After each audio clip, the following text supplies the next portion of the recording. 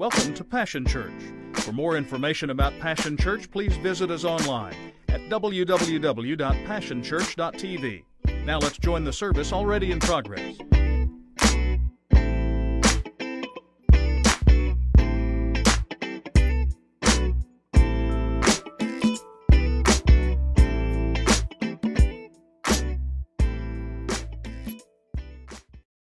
This is not just an ordinary Sunday. It's a monumental moment that a young congregation, we're only 6 years old, finds ourselves at this moment where we're breaking ground and we're, in fact, taking territory. That's exactly what we're doing. And in order to use it for what we believe is part of what God has designed and purposed us and given us as a destiny in our community. And a lot of what we're going to do this morning as we exit this building here in just a little bit and go out front for a groundbreaking, there's a lot of that is done in the natural. There are shovels that will turn dirt. You're seeing the plans of concrete and steel, and we're pushing towards the paint and polish. But there are also some very spiritual things that are being set into motion that you need to take into account this morning. I'm not one to really over-spiritualize things a lot of times. I like to keep things pretty light most of the time, I think. But I think if we miss the fact that what we're doing this morning is more than just natural, then we've missed the whole point and we've missed a spiritual reality of what's taking place. And so there's something corporately being set into motion this morning that you're a part of. Most of the mornings on Sunday morning when we come together like this and I talk to you, I try to at least bring what's taking place or what I sense God is saying down to you into an individual level, and I try to help you make personal application. But this morning, because of the corporate nature of what we're doing and what we're setting into motion, I'm going to talk to you on a corporate level. And I'm expecting you to be mature enough spiritually to be able to make any applications that you need to make individually. But for us this morning, we need to talk to us as a family, as a group, as a body. And so we're going to deal with some corporate things. If you have your Bibles, I want you to turn to Joshua chapter 17. And I'm going to read to you several portions of Scripture there. I don't know why it's always like this, but on these special days, it seems like God always leads me to the passages of Scriptures with the hardest words ever known to mankind. I guess I could take after my own pastor. My pastor growing up, when he would get to hard words, he would just say, hard name, and go on. I'm going to do my best to attempt these this morning, and you'll have to give me grace. Joshua chapter 17, beginning in verse 1. It says, "This is the lot that fell to the people of Manasseh, Joseph's firstborn. Gilead and Bashan had already been given to Machir, Manasseh's firstborn and father of Gilead, because he was an outstanding fighter. So the lot that follows went to the rest of the people of Manasseh and their clans, the clans of Abzer, Helek, Azriel, Shechem, Hefer." Y'all didn't know that one was in there, didn't you? "And Shemitah. These are the male descendants of Manasseh, son of Joseph, by their clans." Then in verse 5, "Manasseh's lot came to 10 portions. In addition to the land of Gilead and Bashan on the other side of Jordan, because Manasseh's daughters got an inheritance along with the sons. The land of Gilead belonged to the rest of the people of Manasseh." Joshua chapter 17, beginning in verse 11, says, "Within Issachar and Asher, Manasseh also held Beth Shan, Ibleam, and the people of Dor, Endor, Tanakh, and Megiddo, together with all their villages, and the third in the list is Naphoth. The people of Manasseh never were able to take over these towns. The Canaanites would not budge. But later, when the Israelites got stronger, they put the Canaanites to forced labor. But they never did get rid of them. The people of Joseph spoke to Joshua, 'Why did you give us just one allotment, one solitary share? There are a lot of us and growing. God has extravagantly blessed us.' Joshua responded, 'Since there are so many of you, and you find the hill country of Ephraim too confining, climb into the mountains and clear the ground there for yourself in the land of the Perizzites and the Rephaim.' But the people of Joseph said, 'There's not enough hill country for us, and the Canaanites who live in the plain, both those in Bethshan and its villages and in the valley of Jezreel, have iron chariots.' Joshua said to the family of Joseph, to Ephraim and Manasseh, 'Yes, there are a lot of you, and you are very strong. One lot is not enough for you. You also get the hill country. It's nothing but trees now, but you will clear the land and make it your own from one end to the other. The powerful Canaanites, even with their iron chariots, won't stand a chance against you. This account in Joshua chapter 17 chronicles Joshua's designation of land to the tribe of Manasseh. In verse 1, we read that Joshua recognizes basically two things about this tribe of Manasseh. Number one, he recognizes that they are large and therefore they need an extensive portion of land. The second thing that he recognizes about them is that at least some of their descendants, according to what the scripture says, was that they are outstanding, or as one version says it, great fighters or soldiers. They have the ability, they are skilled in warfare. But then when you fast forward into that same chapter, into verse 11 through 17, what we discover is that not only does Joshua recognize that they're large and that they're great fighters, but by verse 11 through 17, he identifies two other characteristics or traits of this same group of people. What he finds out is that, first, they were unable to drive out the Canaanites. So what happens is they approach Joshua and they make a request for additional territory. They make this request using what appears to be a legitimate explanation. They say to him, "We are too large." But in fact, this request really has nothing to do with their size. It has everything to do with their fear. Because what they say is, rather than bearing down and driving out the Canaanites, out of fear of their iron chariots, they come to Joshua and they ask for new land. It had nothing to do with the fact that they were too big. It had it had everything to do with the fact that they were scared of the people that they were assigned to drive out. Okay, so that he recognizes that. So what they say is, we want a different inheritance. We want a different plot and a portion because we want to avoid the danger of battle. Well, there was a second thing he identified, and that is that apparently this tribe didn't like hard work. Because Joshua, in fact, does listen to their request, and he says to them, "You're right, you are large, and so what I'm going to do is I'm going to award you a new section of land. In addition to what I've already given you, I'm going to give you the hill country as well."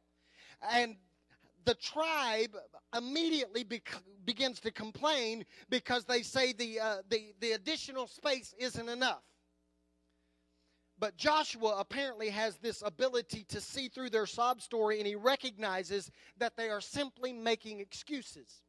And so he stops them mid-whine and says that the new land he is giving them will be plenty of room once they get to busy and doing the hard work of clearing and removing all the trees on the property. He says to them, if you'd quit whining and go get your saws and get your chainsaw started and cut down all the trees, then there will be plenty of room for you. Quit whining about the trees. He recognized they didn't like hard work. Verse 1, oh, by the way, I guess I can make some personal application here. God doesn't like whining. Just thought I'd throw that in there. You can apply that wherever. Just apply that to your kids. I know that doesn't have nothing to do with you. Just apply that to your kids and you'll be all right. See, verse 1 is a great day. The tribe catches a glimpse of an incredible promise. You will take all of this territory and it will become your inheritance, and you will move in and you will be victorious. But by verse 11, they realize that seeing the promise and taking the promise are two different things. Can I just tell you this morning that this is a great day? This morning we catch a glimpse of what awaits us, and yet at the same time we must also recognize that there is difficulty that comes along with this presentation of what we are going to be. At the same moment that you catch a glimpse of that, you must also wrestle through the fact that there are difficult days ahead as well. See, receiving a promise is the easy part. Watching a fly-through video created on a computer is the easy part. Actually seeing that promise come to fulfillment and possessing that promise is the part that requires diligent and hard work. See, you need to understand this morning that taking territory is hard and treacherous work. But it will require us, listen to me carefully, I think this is a prophetic statement for us this morning, is that it will require us as a body to operate at a faith level that we have never operated before at that kind of level. We have operated in faith. We've stepped out and begun a work here. We've stepped out and moved here. We've stepped out and reached people. We've stepped out and done outreach. We've stepped out in benevolence. We've stepped out in every way possible. But this will require us as a body, as a corporate group, to step up to a new level of faith. If we are going to become all that God has destined us to become, this is just the first step of faith, but it is a significant step of faith. This is not a safe move. I just need you to understand that this morning. I need you to recognize this morning that the groundbreaking that we are going to participate in just a few moments is not a safe move. In the economic climate that we find ourselves in, this makes no sense economically, but it makes all sense spiritually. We believe that this is a God move. And yet, Annie Dillard wrote that she finds that most churches like to be safe. In fact, she says this. She says, why do we people in churches seem like cheerful, brainless tourists on a package tour of the absolute? She said, we call this place of worship a sanctuary, which means that it is a safe place to be. We love safety. And because of this love, most of us never actually put our faith to the test. We have a sanitized, sterilized, wimpy faith. See, I need you to understand what is taking place this morning. We are breaking more than ground. Hear me this morning. If you don't catch anything else I say, you need to hear this. I'm trying to prepare you for what's coming in the coming days. We are breaking more than ground. We are, in fact, breaking the peace. That's what we're doing. The moment the first shovel goes into the ground this morning, at that moment, peace is broken. At that moment, we put our enemy on notice that we are serious about becoming all that God has called us to become. And at that moment, the peace is broken. And at that moment, we open ourselves up for an attack. See, this move puts us at war. This move, as part of this body, you need to understand that at that very moment, when the shovel goes into the dirt, it puts our entire body at war against our enemy. So what does that mean? It means as part of this body, you will experience the blessings that we experience as a body, which we all like. But it also means that you will become targeted as part of this body. As part of this body, each and every person here will bear the blessing, will bear the attack, and bear the responsibility of what we are about to do. Just trying to help you understand where we're going. This can be scary work. But if we bow to fear at this level, we will never be trusted at a higher level. There will be days where excuses will be easier to embrace than execution. We will find reasons to stop. We will be presented with reasons to pull back. We will be tempted to excuse ourselves into evasion and to relaxation. And this will happen corporately, but it will also happen to you individually. Let me see if I can help you this morning.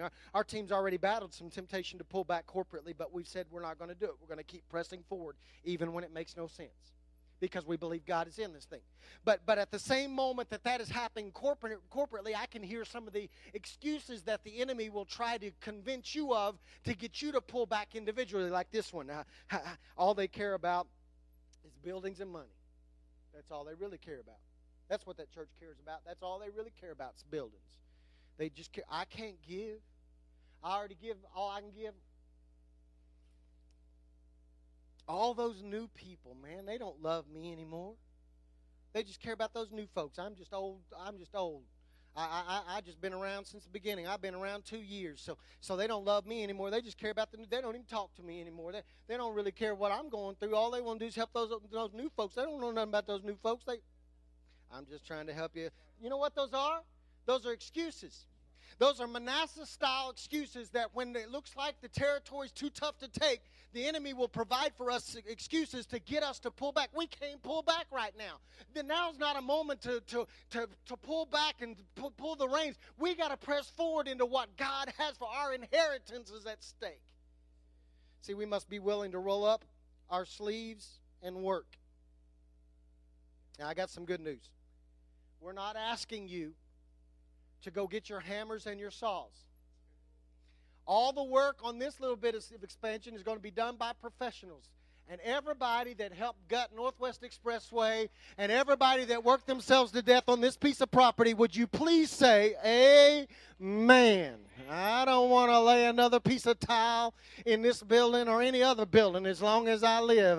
I don't want to swing a hammer. I like my thumbs just the way they are. I don't want to use a saw. I'm tired of all that. Thank God we got a company that can come in and do this for us. So I'm happy about that. But rest assured, there's still work to be done that only we can do. In fact, I want to tell you very quickly this morning that there are 3 types of work that we are going to be called to and that we cannot back down from if we're going to secure the promise that God has made. 3 simple things. Number 1, we've got to sacrifice. This is what I know. God will provide, and He will do it through you. See, I got all the claps when we said we ain't going to have to use no hammers, but when I said, okay. See, I am calling you to the work of sacrifice. This is going to be a sacrifice. We must learn to sacrifice individually for the greater good. It was going to be a sacrifice for the tribe of Manasseh to be able to go out and secure this new territory. The members of that tribe, not just the entire tribe as a whole, but all the way down to individual households, were going to have to make sacrifices. They were going to have to do some hard work. They were going to have to give some things. And I'm just telling you this morning that if we are going to see all that God wants to do out here, and not just out there, that's just the first step of all that God has for us. I just want you to understand that for that to be accomplished, we are all going to have to do a little bit of work and sacrifice. See, we're going to have to be able to give. And so I am a strong believer. How many of you have ever been in part of one of those capital campaigns? Yeah, a few of us. I hate them. Absolutely hate them. It's when a church stands up and says, okay, we need you to make pledge. They hire these companies to come in and they do this big presentation. And over the next 3 to 5 years, we want you to pledge a certain amount each month. And we're going to remind you about it every Sunday. And we're going to stand up and twist your arms every Sunday. And it's going to become the focal point of our church. And that's all we're going to talk about. I hate that because you'll understand here in a moment why I hate it. Because it's not all just about building. So I've said to the finance team, we're not doing that. Just not interested. So we're going to try a different approach, but it's going to require sacrifice. What we're going to do is at Easter in 2014, we're going to take up a seed offering. And so what I'm asking you to do is between now and Easter, I need you to begin to work towards, sacrifice towards, pray about what God would have you to sacrifice towards that seed offering. We have to come up with a pretty significant chunk of change, and I'll tell you about that after the first year, and I'll explain the seed offering more. But I need you to begin to pray about what you're going to give. If it doesn't cost you anything, it's not a sacrifice. What are you going to sacrifice? Maybe it's a week's wage. Maybe it's a bonus. Maybe it's your tax return. Maybe, I don't know what God's going to say to you, but corporately, we all got to come to a place where it hits us into an individual level, and we're not going to carry this thing out in 6 years or 3 years. We're going to do it in one lump sum and get it over with and move on to what else God has for us. But we are going to have to sacrifice. The second thing we've got to do is we've got to pray. That's the work we've got to do. Because the Bible teaches us very clearly that unless the Lord builds, we build and we labor in vain. I'm not interested in building a building so our names can go on it. Nobody's name is going on this building other than Passion Kids. It's not going to say the fabulous house of Steve Ely. This is not my legacy. I don't want it to be my legacy. It's not going to have your name on it either. We're not putting up a plaque because this is not about us. This is about what God wants to do. And so we have got to pray because we recognize that God has to build this thing. This foray into the promise of what God has for us must be bathed and covered in prayer. If I ask you this morning, how much do you pray for Passion? What would your answer be? For some of you, your answer would be embarrassing because all you do is show up. For others of you, if I say, how much do you pray for Passion, it would be a significant amount. And you could stand up and say, man, I pray for Passion all day long, every day of the week. But what I'm asking this morning is whether you don't pray for Passion at all or whether you pray for Passion constantly. It doesn't matter to me where you fall in that mix. I'm asking you to take it up a notch. I'm asking you to raise your level of prayer and increase your covering of this body as we take on the opening up this new territory. Because this step, hear me clearly, this step is simply a forerunner to everything that God has for us. And it is essential that this first step is covered completely and totally in prayer, because how you start something determines how you finish. And I want us to make sure that we start correctly, so that when the end, if we are going to be able to say as we finish this thing that we're relying on God, that when the day is done, when God is finished with us and we've constructed everything and done every type of outreach there is to do and reached everybody that God has for us to reach, and we can say on that day we have relied totally on God. If we're going to say that on that day, then it is necessary for us to say on this day that we have got this thing started and bathed, and the foundation is prayer. So I'm calling you to the work of prayer. Put it on your calendar at 8:10 every morning and 8:10 every night to take a passion pause and pray with us and pray over God and say, God, please cover a passion in what all we're doing. Okay. Why? Because our enemy will not go quietly. We got to pray. Too much is at stake for us not to pray. So that's the first bit of work. We've got to sacrifice and we've got to pray. Giving must happen. Prayer must be the foundation. But there's a third piece of work that if we forget or fail in this third area, we have not only wasted our efforts and resources, we have missed the entire point. It is this third area of work that helps us remain focused on the purpose and not on the package. I've been part of building plans. I've been part of building construction projects at church, and what I recognize is that if you're not careful, your focus becomes totally about the building. And then when the building is over, there's nothing left to do, and you sit down and go, phew, we're done now. Listen, let me tell you the third thing I need you to work on. I need you to feel what God builds. Here's what I know. Church buildings don't change the world. If church buildings change the world, how many of you know the world would have been changed a long time before Passion got on the scene? There are church buildings everywhere, and some of them are a lot nicer than ours will ever be. Y'all just staring at me.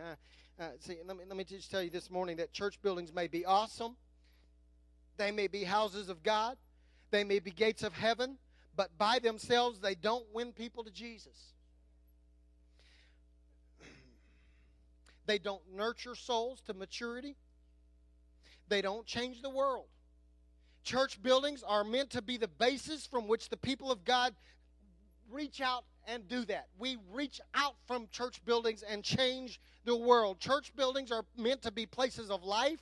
They're places of living. They're places of breathing and growing. They should be exciting places. Church buildings are meant to be centers of ministry, places of assembly. They're supposed to be where people gather to worship God, to hear the good news, to celebrate the meaning of life, to become transformed. And then we're supposed to burst forth out of here back into the world to share the life and transform the lives of those around us. Church buildings are buildings that are meant to leave. So the goal is not to make more room for us so that we can have our space and relax. We must work to fill this place to capacity. See, the tribes had to possess and fill the land. The purpose that we're doing, the reason that we're talking about spending the kind of money and the effort and the work and the stress of doing what we're doing is very simply this: to make us more welcoming and inviting to our community. The purpose is to make it possible to better minister to children. The purpose is to win souls, period. That's it. That's it. That's the only reason we're doing this. It's not so that you can be more convenient when you drive in and there's an easier way to get into the building. I'm sorry. I'm glad that you will be able to get into the building more easily, and I'm glad we'll have some pretty flowers out there. But that's not why we're doing this. We are doing this so that people will come to the saving knowledge of Christ Jesus, and that we will be able to get them in here and encourage them and allow them to encounter God and equip them and release them to engage their culture. Why? Because any church that is not seriously involved in helping fulfill the Great Commission has forfeited its biblical right to exist. I wish that was mine. That's Oswald Smith. He says that. He says, if you're not involved in the Great Commission, you should be having services. See, Mark 2 declares that it was broadcast that Jesus was in the house. It was broadcast that Jesus was in the house. So if we build buildings and people are driving by and they go, wow, they're building cool buildings. Beautiful. Glad they're doing that. Man, they're making it prettier than it used to be. Big whooping deal. Who cares? Let them drive by the Devon Energy Tower and be in awe. Because we can't compare to that. So it's not about the building. It's about broadcasting who's in the... Who are you telling on a weekly, daily basis that Jesus is attending Passion Church? He is, right? I hope so, because I hope you're bringing him with you every time you get. Jesus is in this house, and if Jesus is in the house, that means that people can be set free, and that means addictions can be broken, and that means relationships can be restored, and that means provision can be found, and that means healing can take place, and that means that that's the best news that we can tell people all week long is not, hey, Passion Church is building a new entryway so you can get in easier, and we got a place for your kids. No, what we should be broadcasting and letting them know, because if we don't tell them, all they're going to think is we're building buildings. No, what we need to be telling them is, hey, you know why we're building buildings? Because Jesus is showing up every Sunday morning in our worship services, and on Wednesday night when the young people are here, Jesus walks in the door. We've got to fill the house so that people can be filled. Y'all missed that. I want to say, we must fill this house so that those in the house can be filled. We want to do what we're doing, and we believe God has said to do this so that we can make room for the people that God wants to send that need Jesus. So in closing this morning, let me just pray a prayer over us that I read. I think it's powerful. It's from Desmond Tutu. He says this, and I think he speaks directly to where we are. He says this in reflection on the fact that we enjoy safety so much. And like the tribes of Manasseh, we don't like hard work, and we're scared of battles sometimes. And there will be moments when it will be easy to make excuses. Listen to what he says. He says, disturb us, O Lord, when we are too well pleased with ourselves, when our dreams have come true because we've dreamed too little, because we've sailed too close to the shore. Disturb us, O Lord, when with the abundance of things we possess, we have lost our thirst for the water of life, when we have fallen in love with time, we have ceased to dream of eternity, and in our efforts to build a new earth, we have allowed our vision of heaven to grow dim. Stir us, O Lord, to dare more boldly, to venture into wider seas when storms show. Where losing sight of land, we shall find the stars. Then he closes like this. He says, in the name of him who pushed back the horizons of our hopes and invited the brave to follow, our Lord Jesus Christ. Amen. So this is a great day. We have a glimpse today.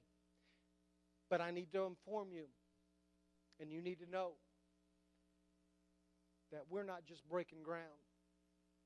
We're breaking the peace. And what that means for us is that not only are shovels going to turn dirt, it also means that there is a battle getting ready to take place, and you need to be ready. And if you're just playing on the fringes, I'm asking the Holy Spirit to disturb you and to stir you, for you to understand that at this moment we are receiving the first moments of our inheritance.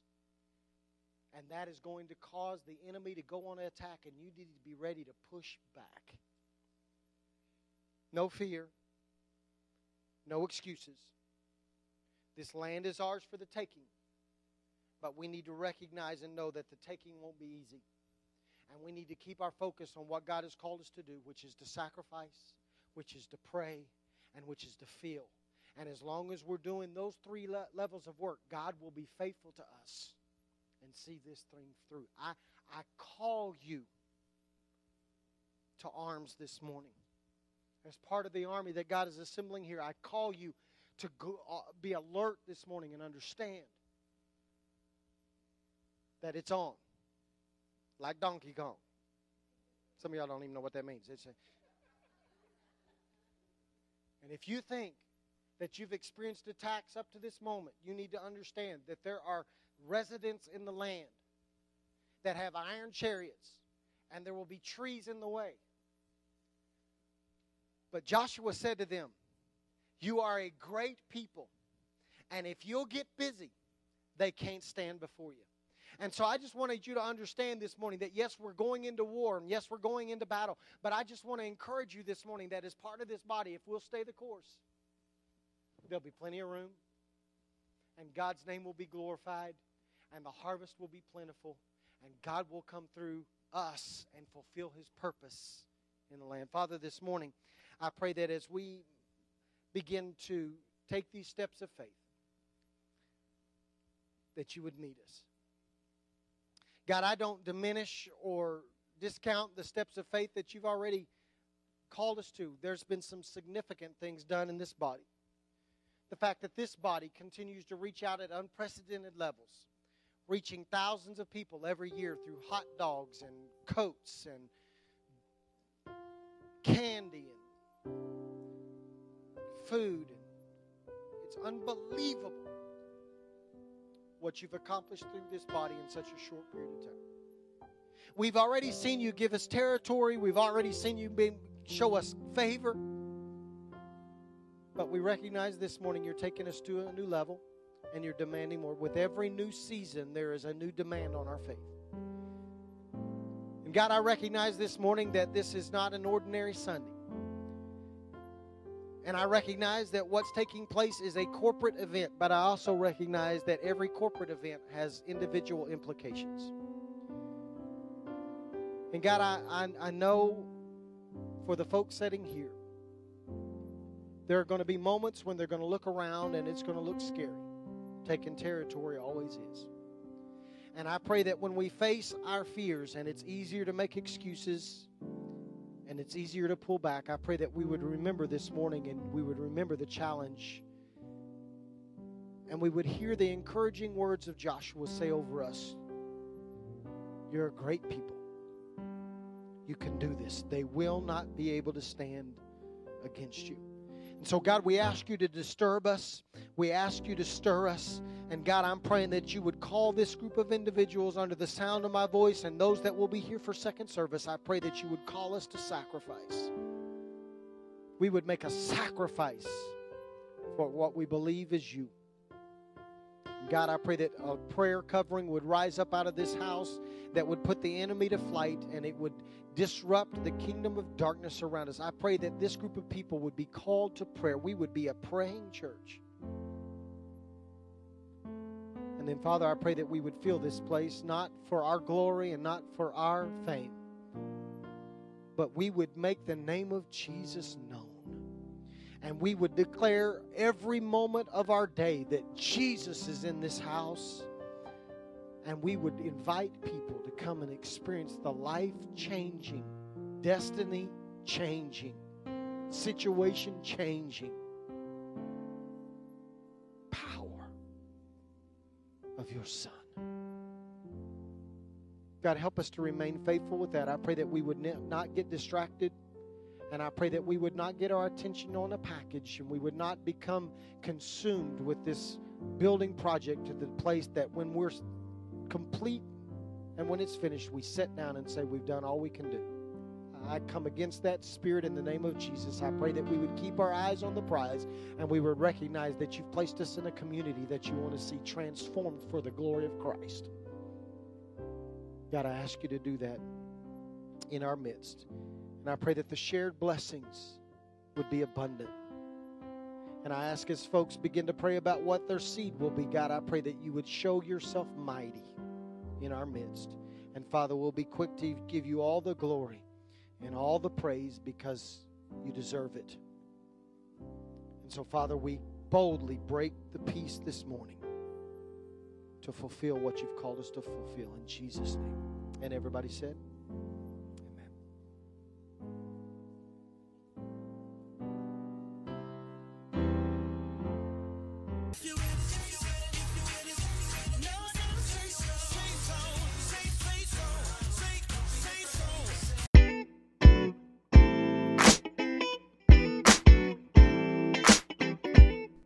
It's been a privilege to have you join us for this time of ministry.